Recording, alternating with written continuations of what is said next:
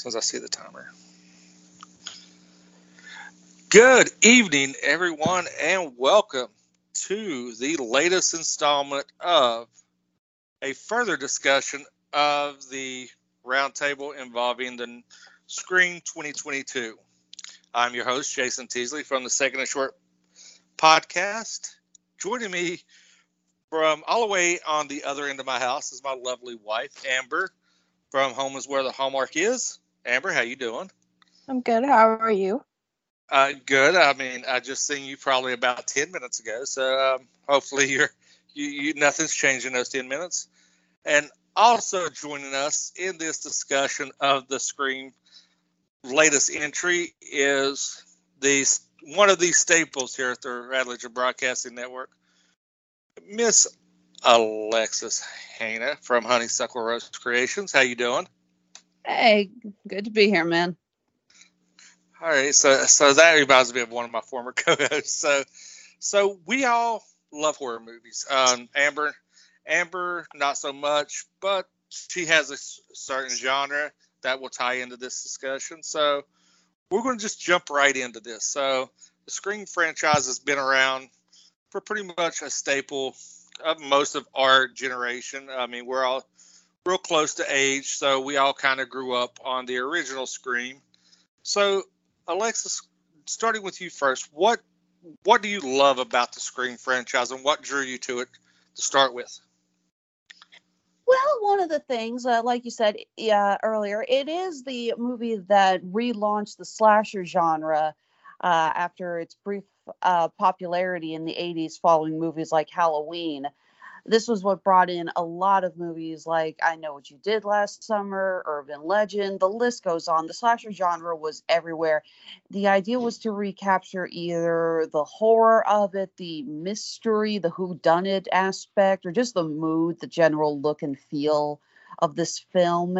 It became kind of the staple of horror for the longest time. Also, for a lot of us in this age group, for many of us, it was the horror movie that launched us into the love of horror.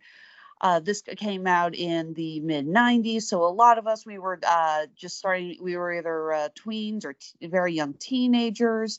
So this was the film that kind of was our introduction to the genre. It was a horror movie, not just like, hey, let's go check out this VHS Friday the 13th without our parents knowing about us.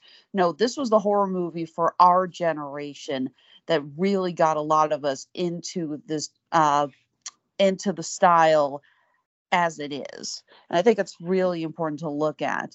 Not to mention, the earlier films are a who's who of actors who would go on to become some of the biggest names in Hollywood for the longest time. It's really interesting to go back and watch the first few films and be like, wow, I actually forgot that they started in this movie. Yeah, and I mean, it did come out in 96, which was actually the year I graduated high school. So it was kind of, like you said, a reintroduction of the horror genre.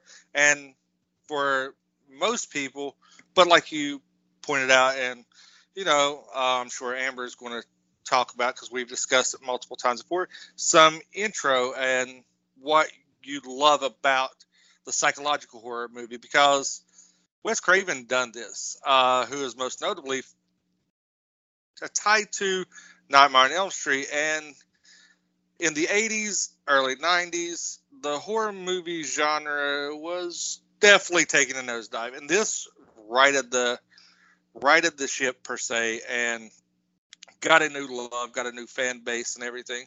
So, Amber, you're not really a slasher horror person per se.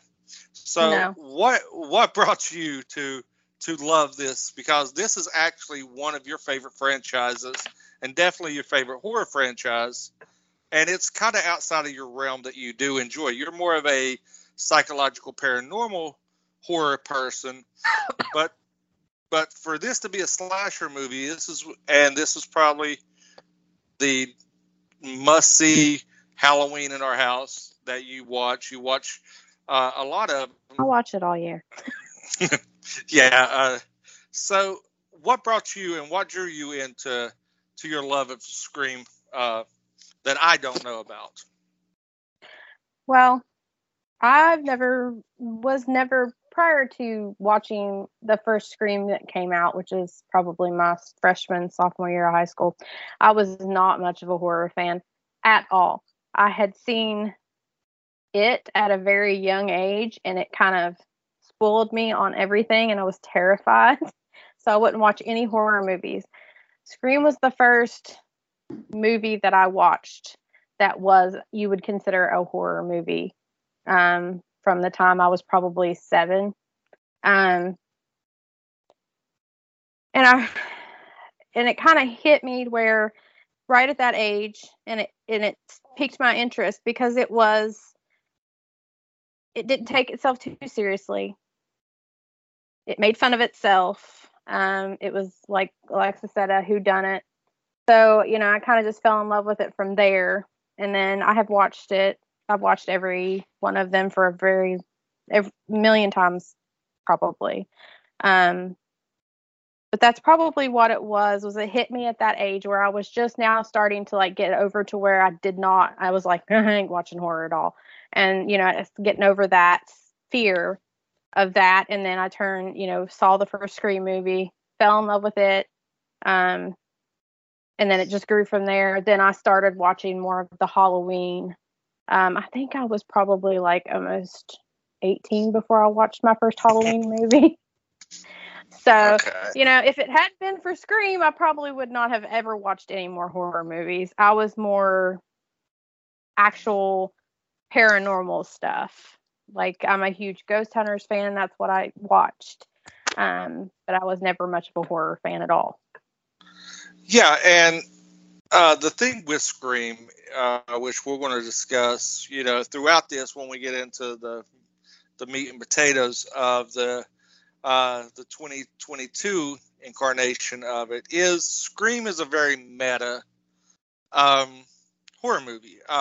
It doesn't take itself too seriously. I mean, one of the most beloved characters is basically pointing out all the tropes throughout the entire movie of horror movies and using them as plot points. And, if you pay real close attention, he figures everything out very early on. So, with that being said, this is the 5th incarnation of the Scream franchise. When this first came out, it was first announced. I told Mark that I had to be a part of this because I'm one of the horror buffs, along with Alexis and Robert, that we kind of take the reins when it comes to horror movies because Mark's a big pansy. But we're bringing him out of that shell. So going into this, when you guys first seen the trailer release, what was your initial thoughts? Alexis, we'll start with you. At first, I guess I wasn't too interested at first. We've seen such a emergence of the term they actually coin in this movie, the requel. In fact, it's kind of funny that Scream, for all intents and purposes, started the 90s slasher genre, which was the de facto horror style for the longest time. Early 2000s then came over with the found footage genre, and our new genre is the requel. That is what we have seen the most of with the horror movies, I would say. I think that is the style of the 2010s into the 2020s.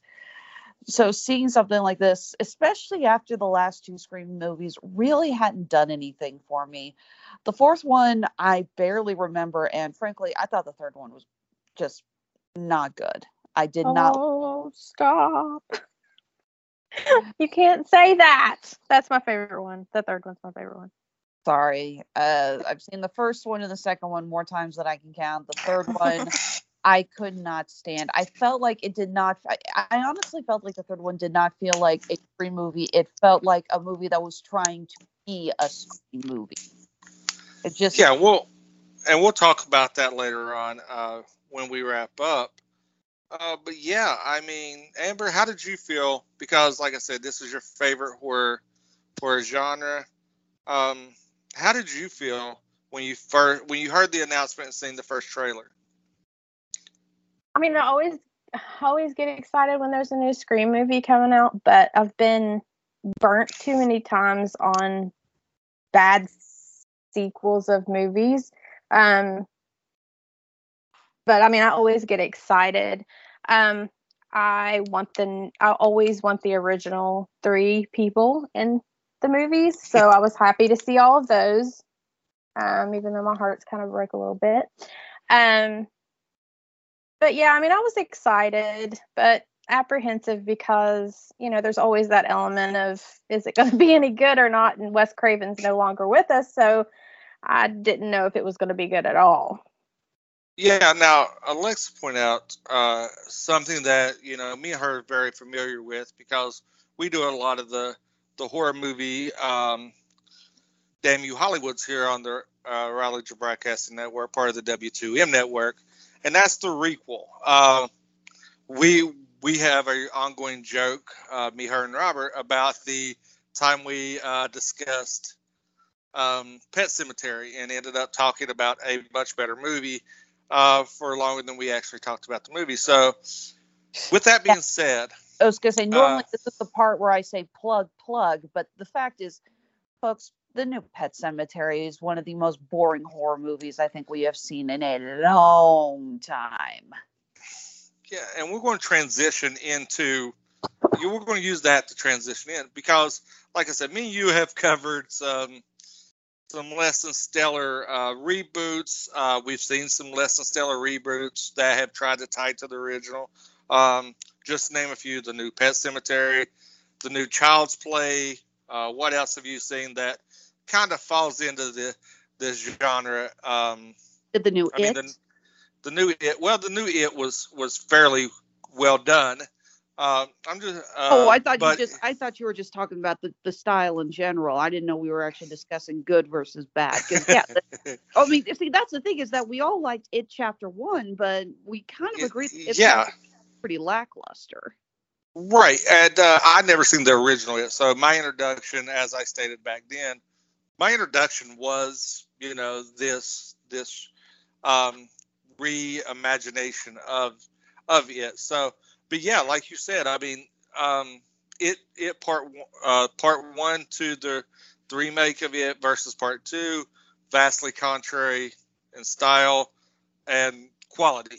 So going into this, we're going to talk about some of the main characters. We're going to start with the main 3 because anybody in the Scream franchise knows the main 3 and how close and near and dear to our heart. So we had returning Neve Campbell as Sidney Prescott, Courtney Cox, and David Arquette. So seeing that the big 3, I guess you could say, the holy trinity of Scream was returning to this, it did have me excited.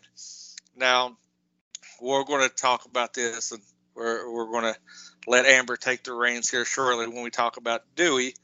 But when I seen this, knowing that they came back, I was hesitant because a lot of times in a lot of movies, you drag out the old characters for nostalgia value, and the movie falls short, and they do it for a payday. This, I feel, was not the case. So I want Alexis. So Sydney through the movies, she became, our generation's final girl. A lot of people had Jamie Lee Curtis. The generation before us, had Jamie Lee Curtis. We had Sidney Prescott. So talk a little bit about that, about her being our generation's go-to final girl, because when you mention horror movies, final girls, this is one that pops up in some of the greats. I would agree. Neve Campbell, first of all, always a wonderful actress, and it was great to see her back.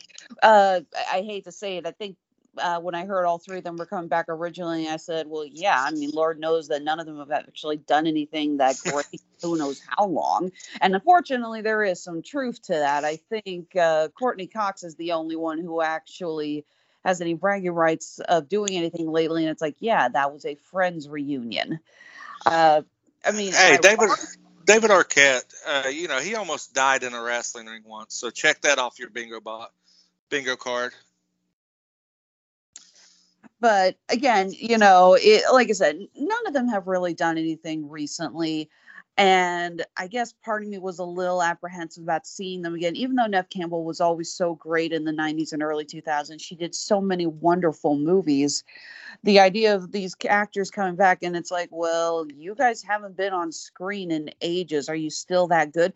We've seen a lot of cases of actors being, they take so long, they take so long, and then they try to come back to a character they haven't played in years, and it's just like, wow, you do not remember what you were doing with this character, do you? But it feels like Nev Campbell, well, all three of them have not missed a step. When Sidney Prescott shows up on screen for the first time and answers her phone, it feels like Sidney Prescott has never left us. Yeah, the way she answered, I love the way she. Apparently, Nev Campbell suggested the line, "I'm Sidney fucking Prescott. I always have a gun," or "Of course I have a gun," which was really great, and it felt so natural for her character. I also like that they, again, while I didn't like Scream 3, I'm glad that they did manage to push her character a little bit more. We don't have to get a super amount of exposition of what she's been up to, but we do see that she has continued to grow. We see that she's married. From what I can tell, she's married to, oh God, what was that actor's name? Played Patrick Dempsey. Yeah, played the detective in Scream 3. I guess she married him, and they have kids. Yeah, that's what it's alluded to in this one. Yeah, he says like, "How's Mark?" And there was no other Mark in the series. We're assuming that was him. Sure, we assume it's not Radledge. Probably not. So yeah, it was really great to have her back. We do love seeing our final girls come back and really just stand on their own.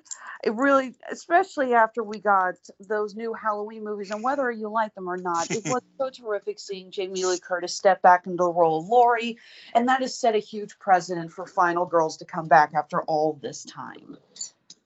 Yeah, but they made her very, very, very, very damaged. I like Sidney Prescott because she's a badass. She always really has been. I mean, she did have in 3, she was kind of more set back, but she is a badass. And so is Gail, and, Dewey's the heart. So I like it better this way with her, yes, she's been dealt a crappy hand this whole time, but she's managed to get over it and, actually make a life for herself and not dwell on it like Jamie Lee Curtis's character has in the new Halloweens. Mm-hmm.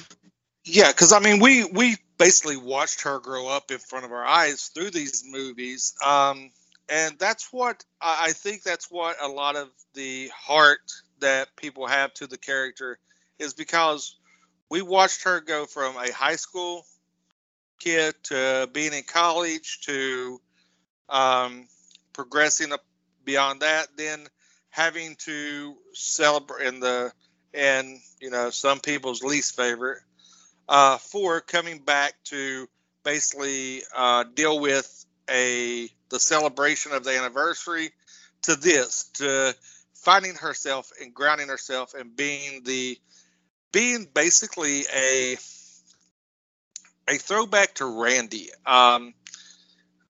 pointing out what needs to be done, what's going to be done, and being the final nail into her and Gail's, I guess the final goodbye to her and Gail's character, which is to be determined, but it closes their arc. I think they do a really good job closing up their arc. Now, Gail Weathers, Courtney Cox, was probably one of my least favorite characters in the beginning of this franchise, because I don't know if it was how well she was written or what, but the first Scream movie, she was not a very likable character, but I think she had one of the best arcs throughout the franchise, because she she went from money hungry, trying to cash in, trying to do this, and being a kind of frenemy and an antagonist to Sydney, because she, was bringing up the past of, Sydney's, mother, Maureen Prescott. yes, and trying to cash in and make money off of it. But then you see the heart. Her and Dewey forged this relationship together, that we see in this movie has soured. And you kind of get a closure to that things were left up in the air in 4. And you kind of get a closure to that, which a lot of people were not happy with, and kind of foreshadowed what happens to Dewey.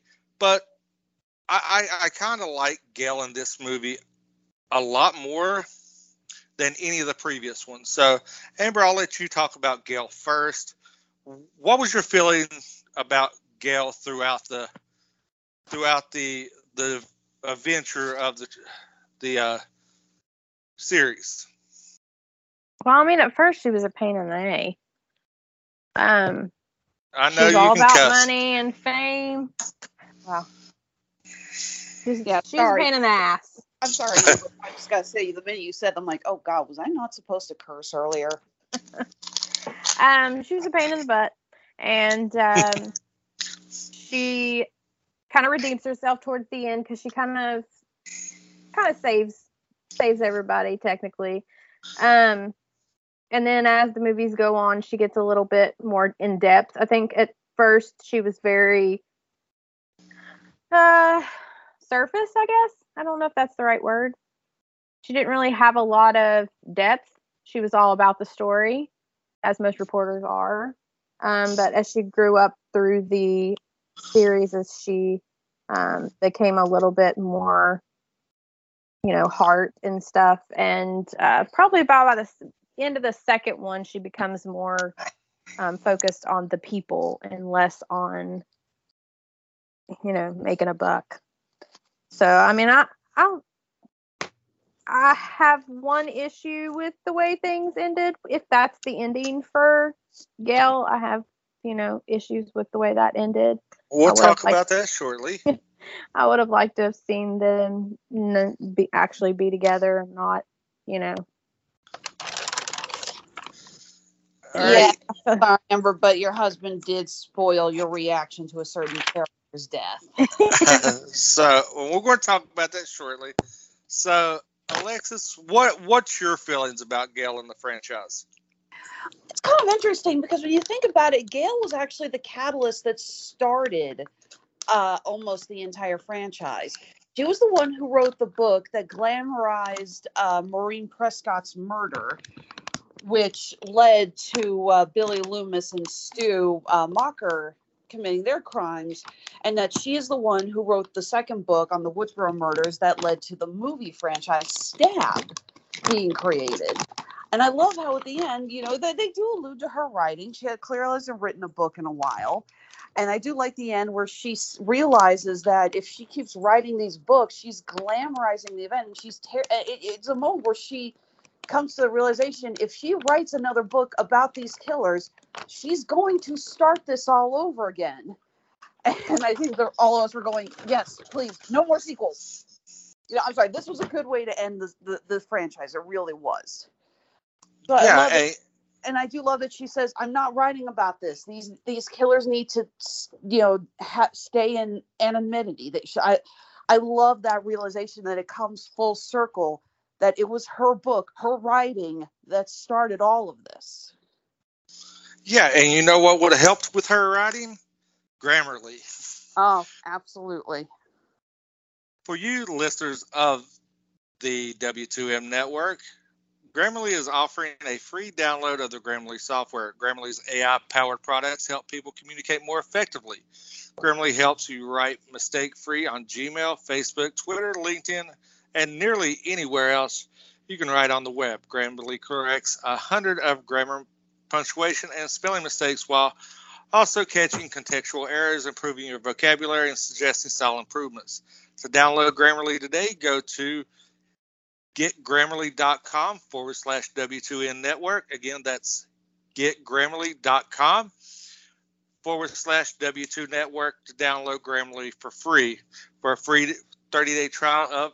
Okay, that's that. So that was more. All right, so moving on, we're going to talk about my wife's favorite character, and I'm going to give her complete control over this. And we're going to talk about Officer Dewey, which I pointed out something, and I actually forgot that Dewey, for some reason, I got Scary Movie and Scream mixed up, and was thinking that Sydney and Dewey were brother and sister, but Dewey was actually the brother of Tate, who dies in the first one. I was going to say before. Death. Yeah, but Amber, before you take over, let's just point out how great it was, because frankly, that was an oversight that many fans complained about, that Rose McGowan's character of Tatum really got swept under the rug and never brought up. It's like, dude, your sister was killed, okay? You think this is going to come up a little bit more often. So seeing the box of her ashes in his trailer was a really nice way to say, it's like, no, she is still a major figure in his life, even though she's gone. So thank you, writers, for finally giving on that. Yeah, and like I said, I mean, it was something that even, me being the aficionado that I am, I kind of forgot about. So that little callback in the trailer was really nice to bring her up and let us know how important that she still was in Dewey's life, because after the first one, it's kind of like a lot of people, like you said, kind of brush her aside and forgot that she was even in the franchise. And we'll go over a few things here shortly. But Amber, the floor is yours. Talk about your love for Dewey. I mean, I don't really, know what all to say, but I mean, he wasn't a very large character in the first one. But as the movies went on, he kind of became the heart of. He's the one that brought everybody together. He's the one that was trying to protect everybody.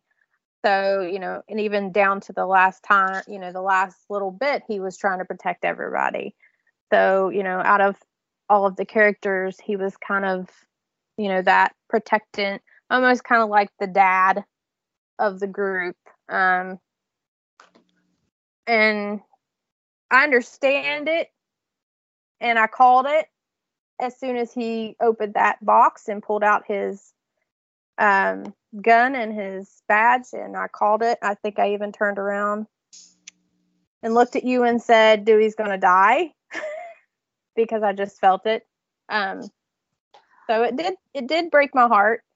I don't know if I could watch another movie without him. Well, remember, Dewey was supposed to die in the first movie. He was supposed to die from that stab in the back. It was a last-minute change. They're like, let him survive. Mm-hmm. So, I mean, I hate to say it, his death was incredibly gruesome, and okay, how do I put this? He got the Mace Windu treatment. Yeah, this is my thing with Dewey. I knew something was going to happen. As soon as he turns back, and I seen that he didn't, I even said this to Amber. I said, he's got a gun. Why is he walking up for close range to put a bullet in the head, to do the proverbial headshot? He's got a weapon that can shoot a projectile. He doesn't need to walk up. And the fact that, he didn't go to remove the mask. So that kind of foreshadowed everything. And, going back to our love of Randy, as soon as those doors, as soon as he says, I've got to finish this, his demise was written. So it was, and Amber, I'm going to tell everybody, it was so close to Amber. I look over and she's crying because she is a huge Dewey fan. It's probably her favorite character in the franchise because he is just that kind of lovable guy that is very selfless when trying to protect people.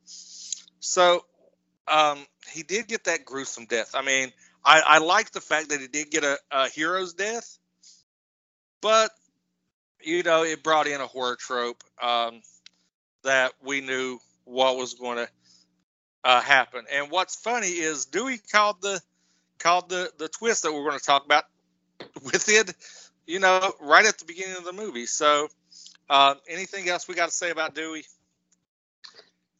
Like I said, he got the Mace Windu treatment for his death. He does not go. His death is meaningful. It is powerful. It is well done. It is gruesome.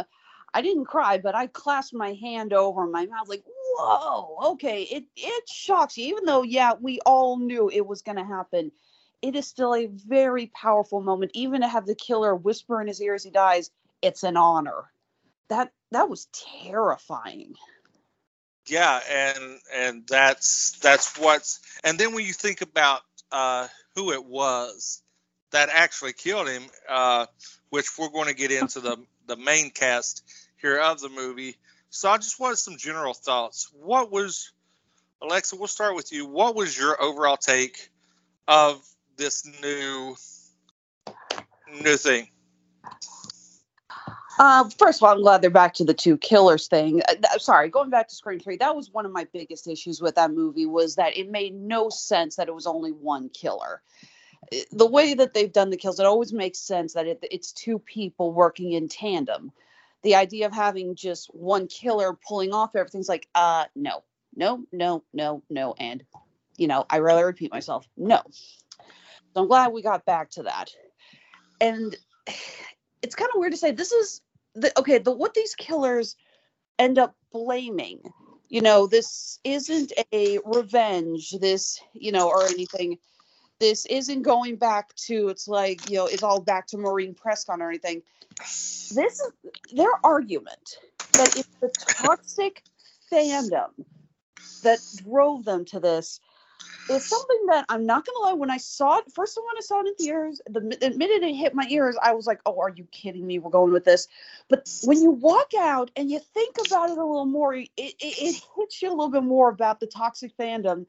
And you don't side with the killers, you don't agree with them, but you start to think more and more about how the fandom, we have done several podcasts on this network talking about toxic fandoms, talking about how the fans have just gone absolutely nuts over projects. We did a Screaming Boy podcast 8 years ago, which I still remember because Eddie kept interrupting it with his squeaky toy, to which somebody said, is a clown getting massacred?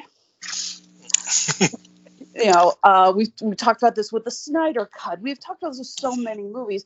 The idea of the fans just being the final say over whether something is good or bad, and bullying so many people for disagreeing with them. I'm actually seeing a lot of it now. The movie Eternals just came out on Disney Plus, so a lot of people are seeing it for the first time. And I'm in several groups that focus on the MCU, and a lot of them are going berserk. They're just like, how dare you hate the Eternals? This movie is wonderful. And it's just so ugly to see these fans get so riled up over this kind of thing. It's like, it's a movie, guys. Yes, it's a movie. But again, you listen to what the killers talk about, the idea that for them, it's not a movie. I mean, it is a movie. It's not just a movie. It's a huge part of their childhood. Again, we're all horror fans. And you think back to that first horror movie that really connected with you. Maybe it was the first one you saw when you snuck out of bed late at night without your parents knowing you were going to stay up and watch a scary movie. Maybe it was your first R-rated movie that you got to go see when you finally turned of age.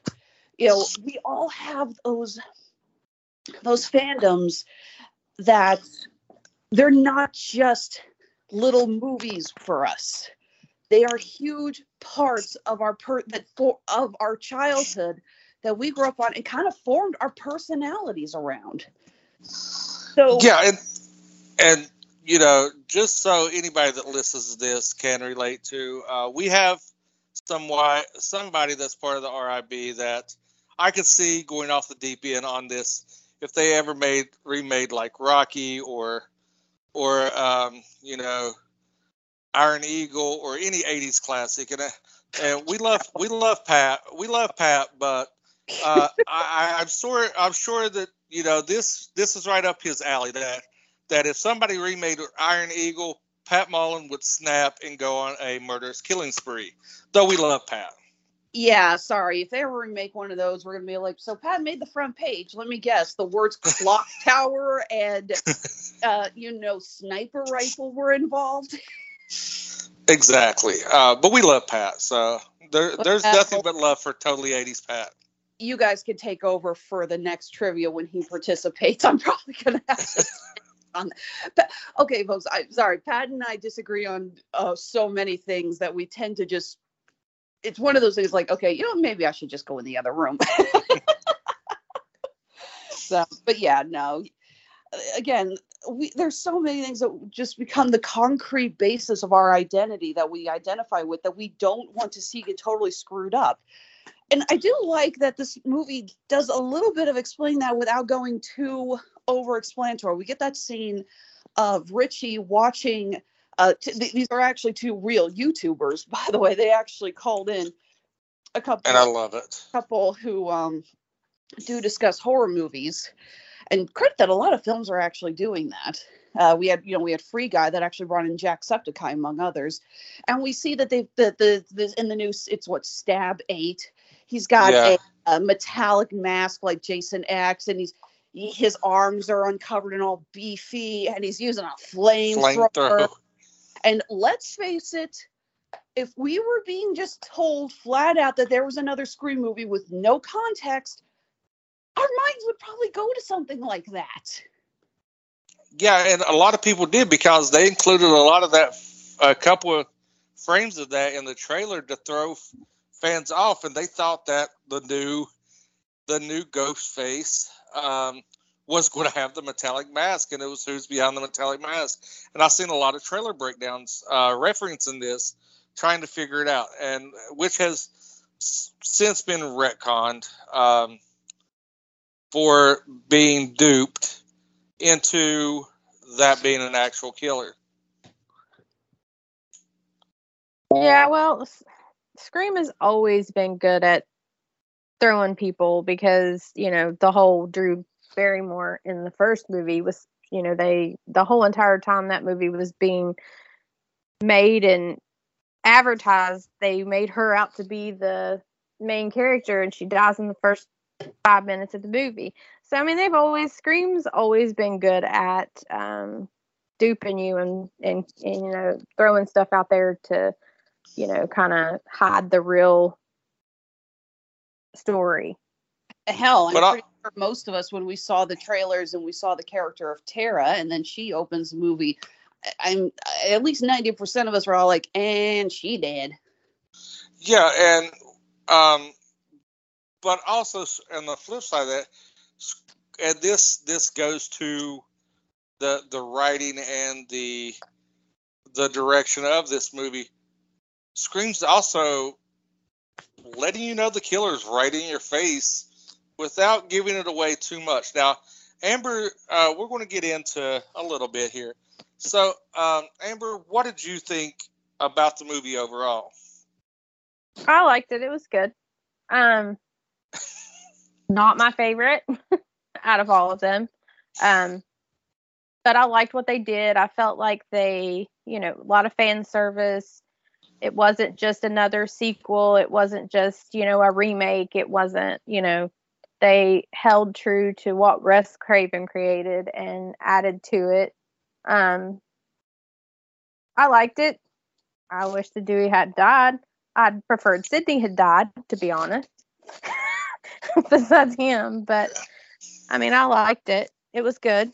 I kind of caught the killer in the first probably 20 minutes, and we'll talk about that later. I kind of noticed something, and I kind of think it must have been like a foreshadowing. But Dewey calling it right there, that was funny. I liked it. It was good.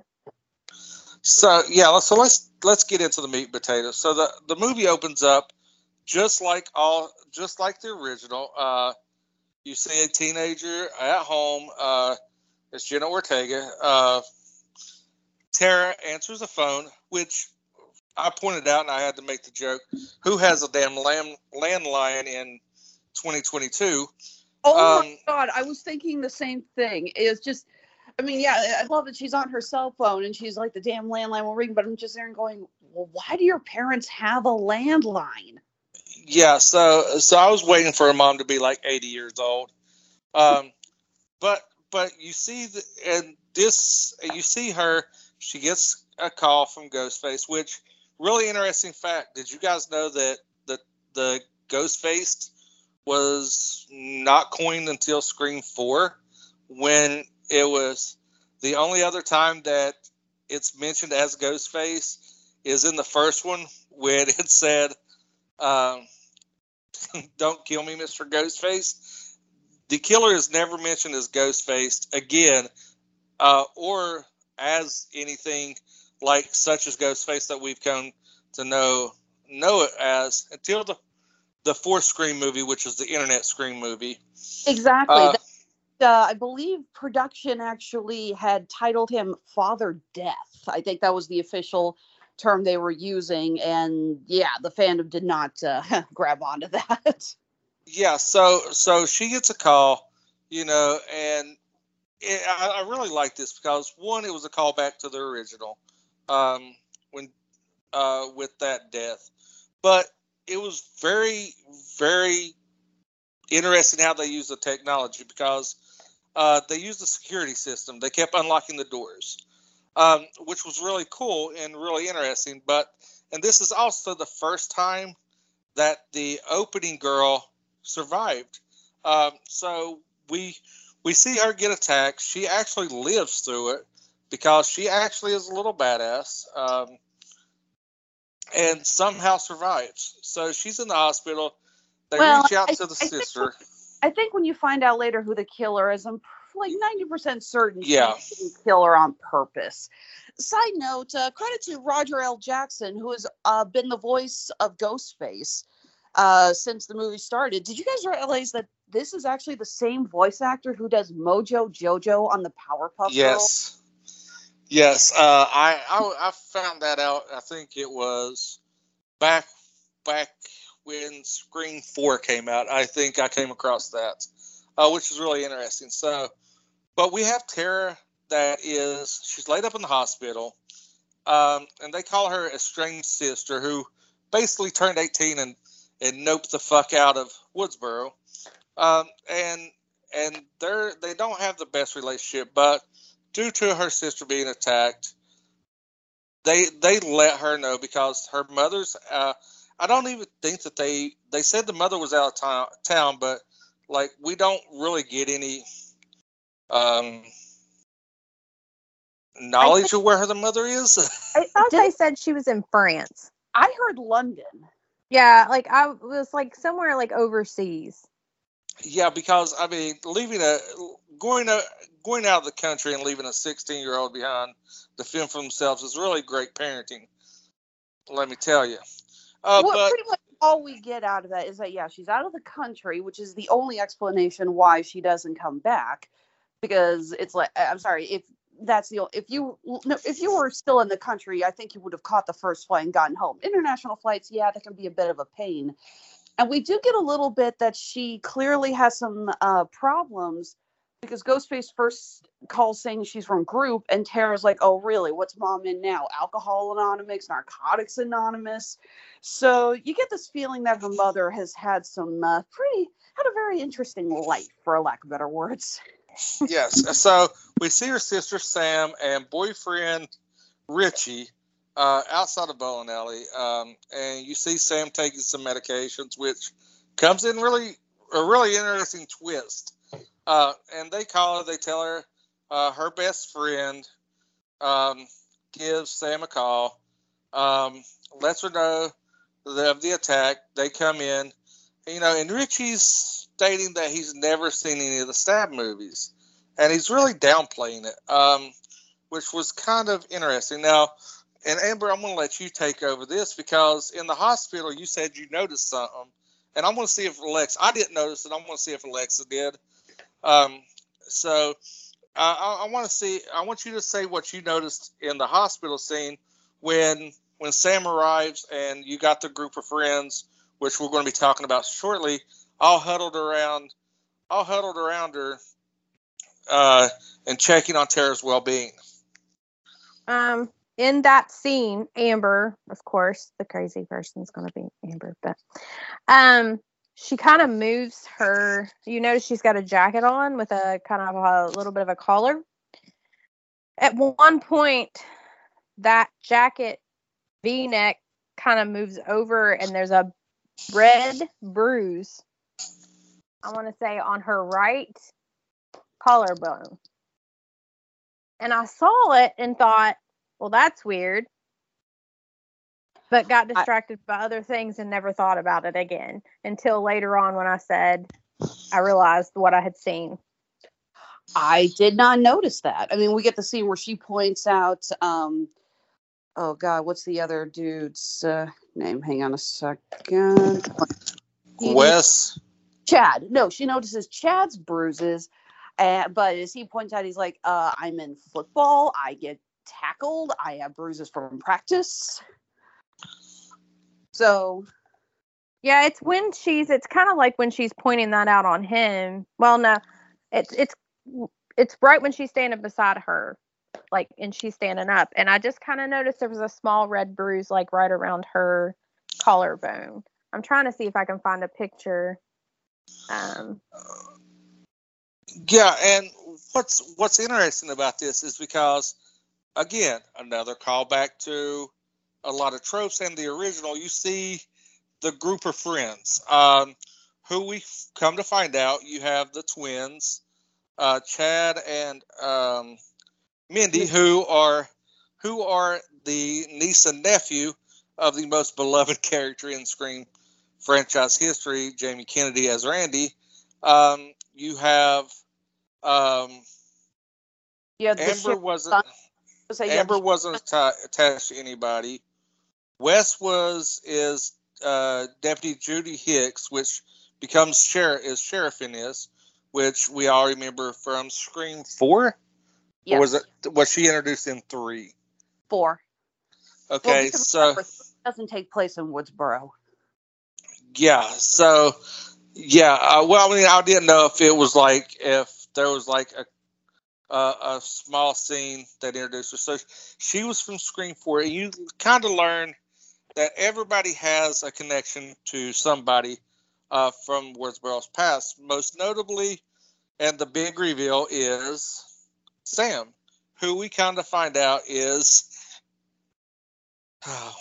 Billy Loomis's illegitimate daughter, who was conceived in secret during the high school years of her mother, who had a thing with Billy, and why he cheated on Sydney with someone. And she was conceived, and she's taking this antipsychotic medicine because, lo and behold, she's having visions of Billy randomly, which there's something I have to say about that when it comes to the end of the movie. But as the story progresses, you see all the children of this movie, and all but Amber, I think, has a tie to somebody from the Scream franchise lore. Well, it makes sense because Woodsboro is a small town. They even reference that later in the movie. And when you live in a small town like that, it's very common. It's like, oh, that person's your. What was the line from the Sleepy Hollow movie? It's like, there's barely a person who is not related to someone else in this town through either, blood or marriage. So, and for the record, credit to the to the reverse aging special effects. That is Skeet Ulrich reprising his role, and I've been seeing him on Riverdale, and he has aged very well, but they did a very good job making him look just like he did. Yeah, he looked just like he did back then. Yeah, and credit to that. And another surprise we have, I can't remember the character's name. He's noticed they put him in as a red herring toward the beginning of the movie. He's the creepy guy that is kind of like hanging around, that had a summer fling with Liv. And they're kind of making him seem like this really sleazy scumball, which you find out is actually the nephew of Stu. who when he gets killed. And when he gets killed, do you know what's playing, Alexis?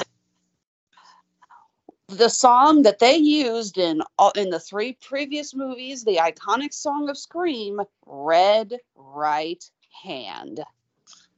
And you know where you can find that? Oh, do tell, do tell. I'm not that good at acting. Not that Marcus. So here at the W2M Network, you can enjoy a 30-day free trial of Amazon Music Unlimited. Head over to getamazonmusic.com/W2M Network. Make sure you complete the sign-up process and enjoy 30 days free of Amazon Music with us. So you could download the Scream One soundtrack, your favorite podcast, or any kind of music you like to listen to. You can have free 30-day trial on us here at the W2M Network. So it's 50. So, but when we see him get killed, you know, they use the iconic song, and it's kind of, I think this one was kind of forced. This kill was kind of forced just to kind of have the tie into Stu. So, so out of the new cast, Who was your favorite? It was also I'm just going to admit, a rather shameless cameo from somebody who had started another Wes Craven requel, remake, whatever. Kyle Gallagher, who was in the Nightmare on Elm Street remake. I was not aware of that. So, yeah. So out of the new characters, how did you feel about the reveal of this being Billy's daughter, Amber? I liked it. I thought it was a different way to go. It kind of threw me. I didn't expect it. It was a surprise. I kind of got it when she started seeing him. I realized. I kind of figured out that's what it was. But, I mean, I was really surprised. It was a different way to throw it in there.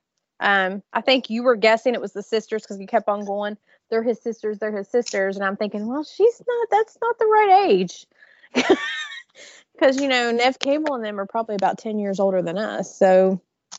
Well, I mean, my brother's 7.5 years older than me. So, you know, it's possible.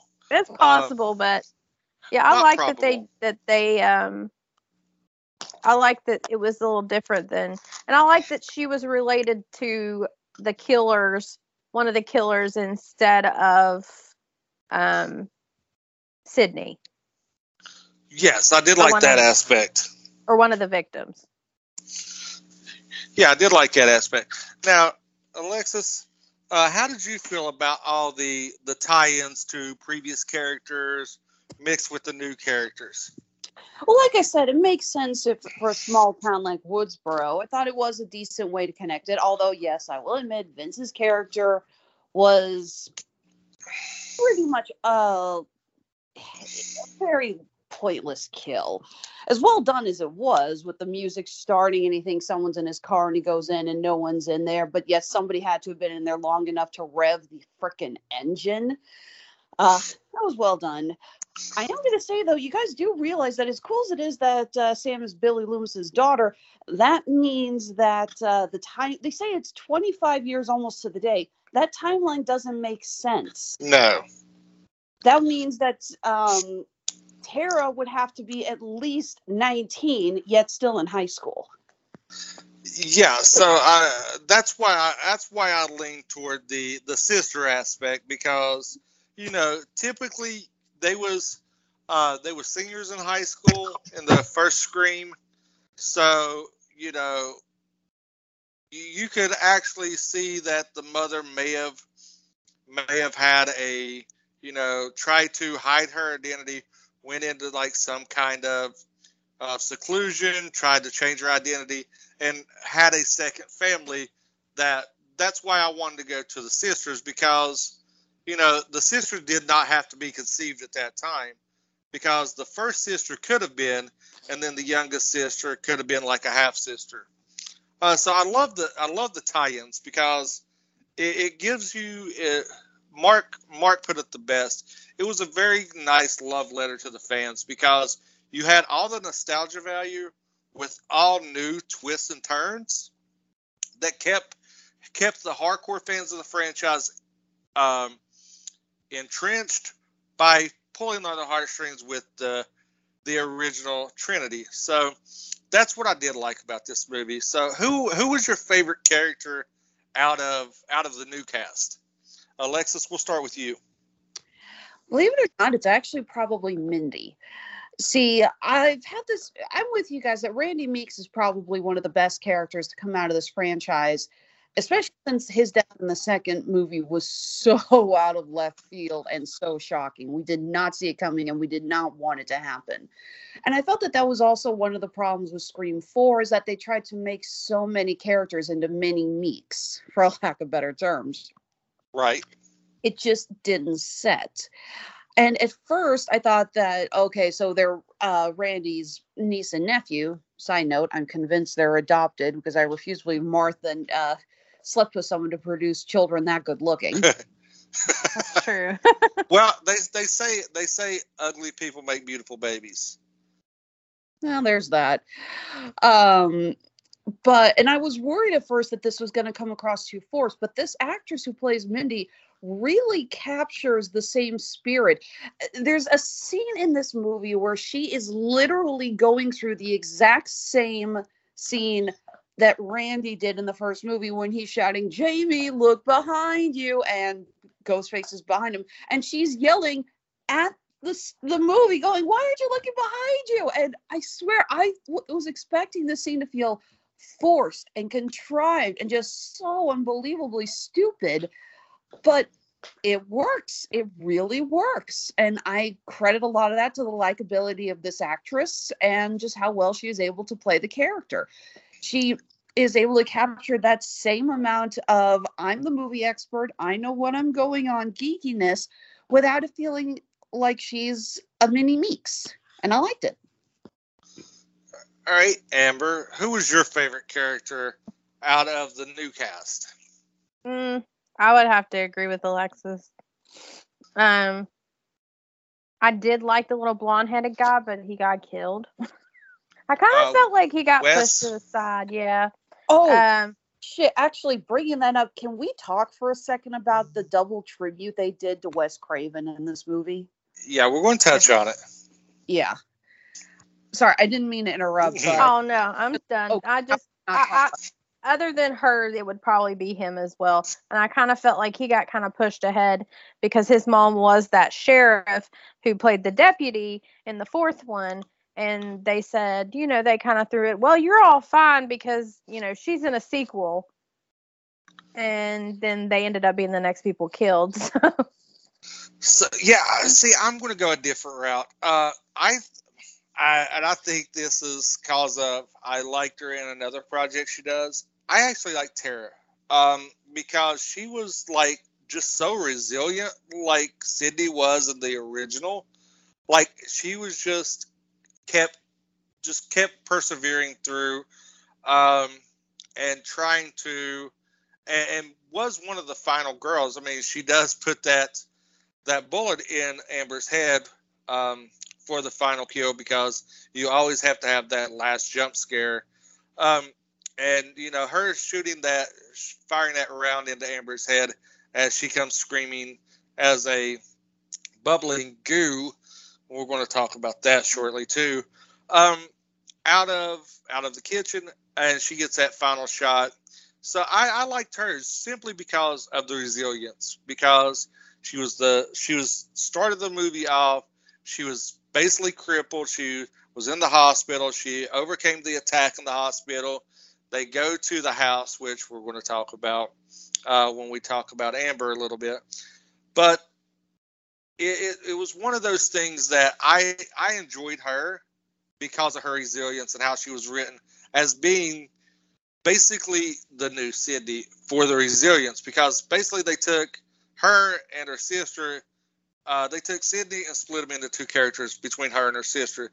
The resilient side being her, the wannabe final girl. Everything must happen to me. I'm naive. Into her sister, like Sydney was in the first movie. So I want your guys' take on the the quote unquote big reveal. Did it fall flat for you guys as it did for me? Alexis, we'll start with you. A little bit, but I think that's just because Amber plays it a little on the goofy side when she reveals. She runs in screaming, thinking, or trying to play up that Sam has stabbed Mindy, and then Liv comes in, and I'm just gonna go ahead and say it. They keep saying, Liv, you're too boring to be the killer. She is the character that left the lowest impression on me in this whole movie. She was very dull. Um, and she's like, no, I'm not the killer. And Amber goes, I know you're not. But then she pulls the gun, and then they do the same thing with her trying to shoot Gail and Sydney outside. Yeah. And it's just it's just a little too over the top for me for this character. You know, I understand her motive. I mean, I don't understand her motive. I get where they were going with the motive, and I liked it. But I don't know. I just kind of feel like they should have played her a little bit more straight instead of just so over the top kind of a thing. Does that make sense? Yeah, and I think they tried to make her Stu. She's very, very, very, very psychotic. Like, yeah, I mean, most Ambers she's are. almost too crazy. Like, I don't think she caught that joke, Jason. Yeah. Yeah, so, I know. But like, yeah, I mean, she was way too over the top. Now, if they would have done it, because I mean, you have the holy shit moment for me is when she shot Liv. That caught me completely off guard, and I literally said, "Holy fuck!" In the theater, because you know it was just such a on the 180 turn that she went from complaining to, you know, she just blows a hole in the back of Liv's head, and which is really cool in an aspect. But then the convenience is what got me, because they played it as and they played it as she had taken over and moved into the house that Stu had, which is the original house from the first Scream, and she became obsessed with that. And then they go on to the toxic fandom, and she finds Richie on a stab message board, and they concoct this plan that he's going to seduce the sister, get in a relationship, bring them back to Woodsboro, and they're going to rewrite everything and give new material so the Stab franchise can be better, which I felt too contrived. And then you give her the over the top when Gail and Sydney arrive. She runs out acting like she's stabbed, and then like immediately she just turns and starts shooting, which she hits Gail.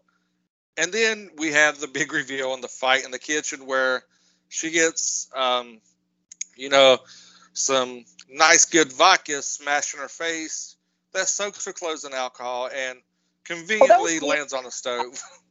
That was hand sanitizer. Was it? I thought it was vodka. It was a glass bottle. Yeah, I know, but she says, "What is this, hand sanitizer?" She actually shouts that. I thought it was a bottle. I thought it was a bottle of vodka. Vodka too. So, and then like she hits the stove, turns the gas on, it ignites. She goes up in a blaze of glory, as if she was Kobe Bryant, and did like somehow she extinguished herself, and then you have the big.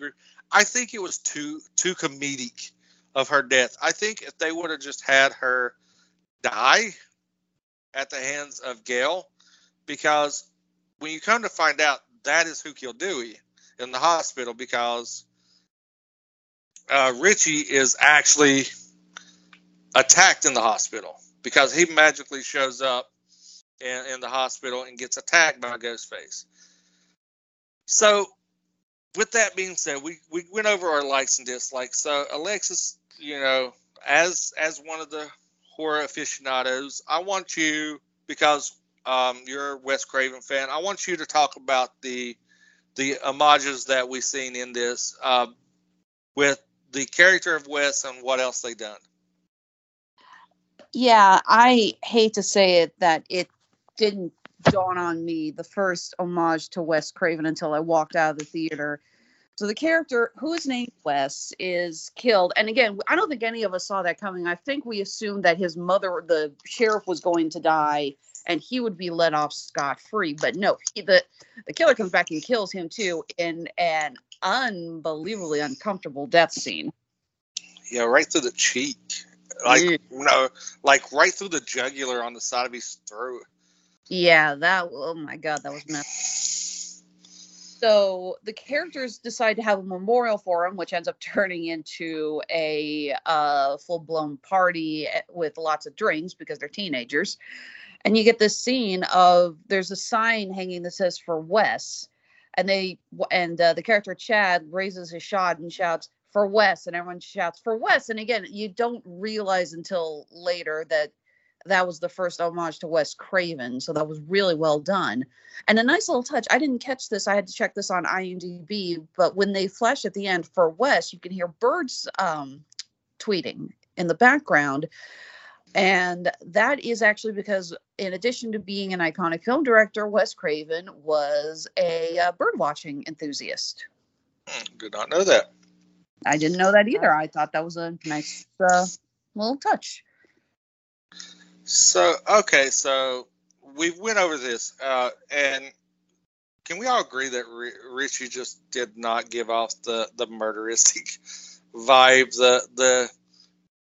He did not have. He's probably one of my least favorite Ghostface of the franchise. So, and we're going to talk about that as we wrap up. So, why did we hate Richie? And why did he not fit as a Ghostface in everybody's opinion? Amber, we'll let you start this one.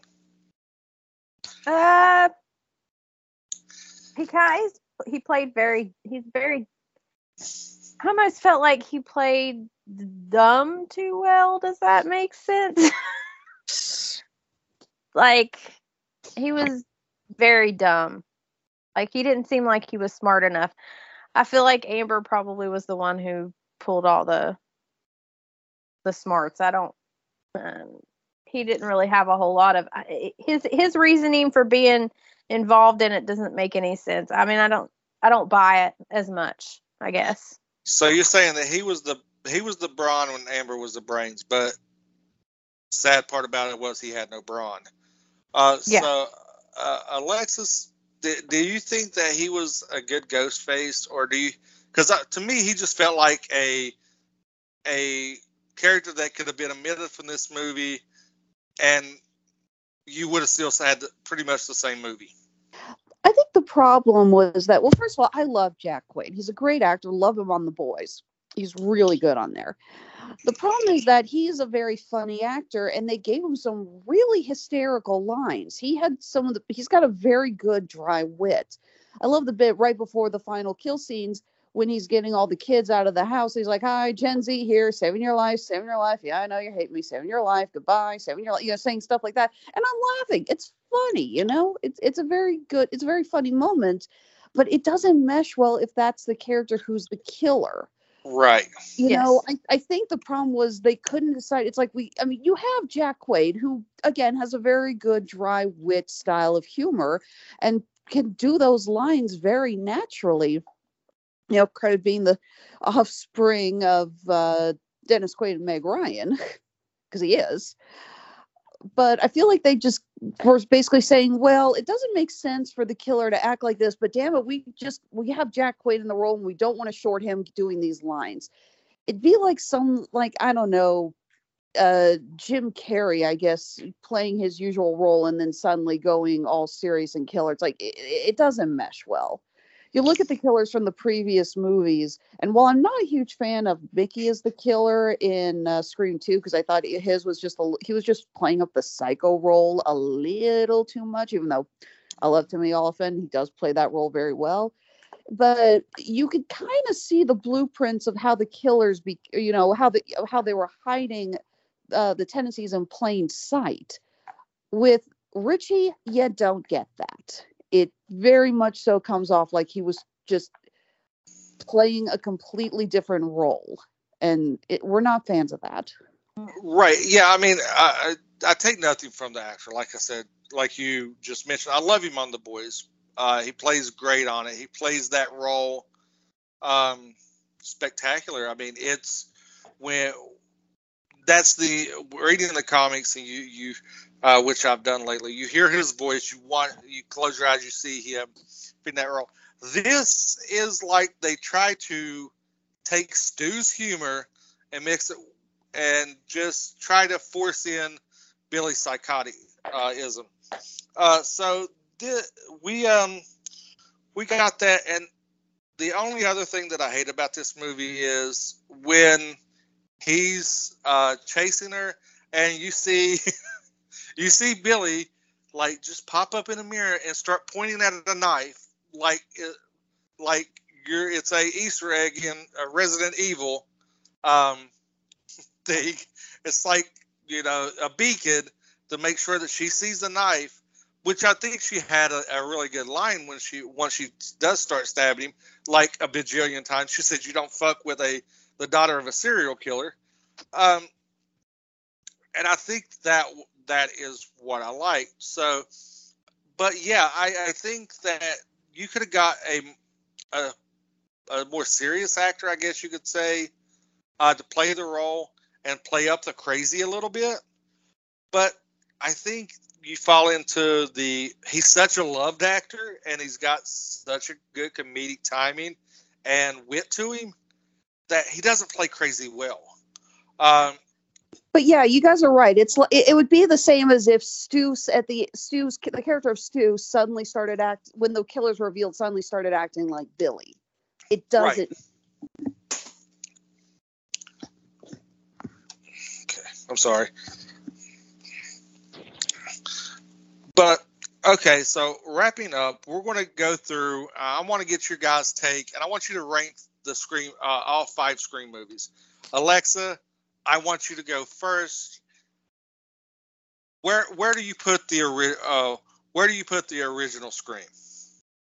Wait, did you call me Alexa? I said Alexis. Okay. Now you did not. I did not say Alexa because my Alexa did not go off. Okay. What, you haven't learned from Mark's multiple mistakes and turned that thing off when you're talking to me? Well, I have a best friend named Alexa, and she does it. Lexa, just Lexa. She still comes on. Oh, my parents have to turn theirs off every time I come over because they cannot call for me and have it go off every Christmas holiday. It's like, sweet Jesus, someone unplug that stupid thing because they can't talk to me otherwise. So, where do you rank the original? The first one is always going to be the best for me. Again, I feel that was one of the big iconic horror movies for my generation growing up. I'd say that one is probably the best. You know what? I'm honestly going to go ahead and put in order of 1, 2, 5, 4, 3. Okay, Amber. 1, 3, 2, 5, and then 4. See, so we have the consensus. The original is absolutely the best. For nostalgia value, for writing, everything, I mean, that is the gold standard. Now, me, it goes 1, 5, 4, 2, 3. 3 is my absolute worst. I do not like 3. I think 3 is not. I think it should be retconned out of existence. And me and Amber's had this discussion as multiple times because she loves it. So with that being said, we're going to go ahead and wrap up here. We're about the 1 hour, 15-minute mark. So Alexis, go ahead and plug yourself. All right. Well, first, let's go ahead and do the Radulich and Broadcasting Network plugs. First of all, we're getting ready to record the next episode of Tripped Up Trivia. This month's theme is video games. This is to tie into the release of Uncharted, which is coming out here pretty soon. This is going to be fun because we normally have about 3 or 4 contestants for the each episode that we record. This one, we have at least 6 contestants. We had a lot of people come in and said they wanted to play on this one. Really looking forward to it. So we'll be recording that soon. It will be debuting on the network at the end of the month. But of course, we're also going to be planning things out for the next few months. So if you are interested in playing for Tripped Up Trivia, for February, the theme is going to be everything Batman related. Of course, this is tying into the upcoming new film with Robert Pattinson. Really excited about that. March's theme is going to be everything wrestling related. Apparently, this is tying into WrestleMania, and I say apparently because I am one of the few people on the network that doesn't follow wrestling. So I was just told make it wrestling themed. So that's going to be interesting. We're going to have actually quite a few members of the Radulich and Broadcasting Network playing for that round.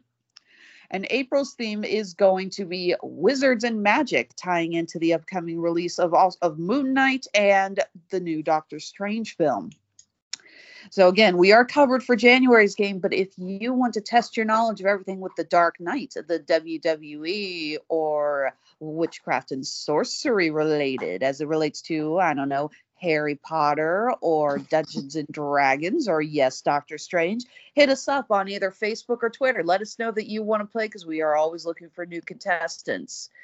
And now on to the plugs that actually keep my bills paid. That's Honeysuckle Rose Creations, where fashion meets fandom at the intersection of geek and chic. We just wrapped up a wonderful holiday season with a great charity drive with a lot of money going to St. Jude's Children's Hospital. So thanks to everyone who participated in that and came out to help. We always love hearing from you guys. We're in the middle of our down season right now, post-holidays, doing a lot of paperwork, getting things ready for the convention scene to start for 2022. We have a couple of shows that we're going to be doing for the first time this year, though. We're going to be heading to Lexington, Kentucky for the Lexington Comic and Toy Show. We are going to be heading to a small town in Kansas for the official Smallville Comic Con. Looking forward to that. Of course, we will be doing Planet Comic Con here in the spring. That's Kansas City's home show. We never miss that. We're heading to our family's hometown of St. Louis as well for the Fan Expo show there. This one's a little interesting because it was previously the Wizard World St. Louis show, which we did for several years.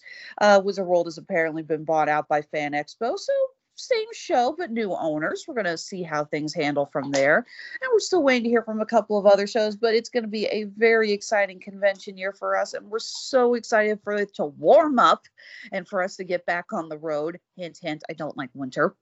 As always, you can find everything in our shops on Etsy and Handmade at Amazon. We are fully stocked. We're going to be adding some more stuff before too long because if I don't make something new at least once a month, I go stir crazy.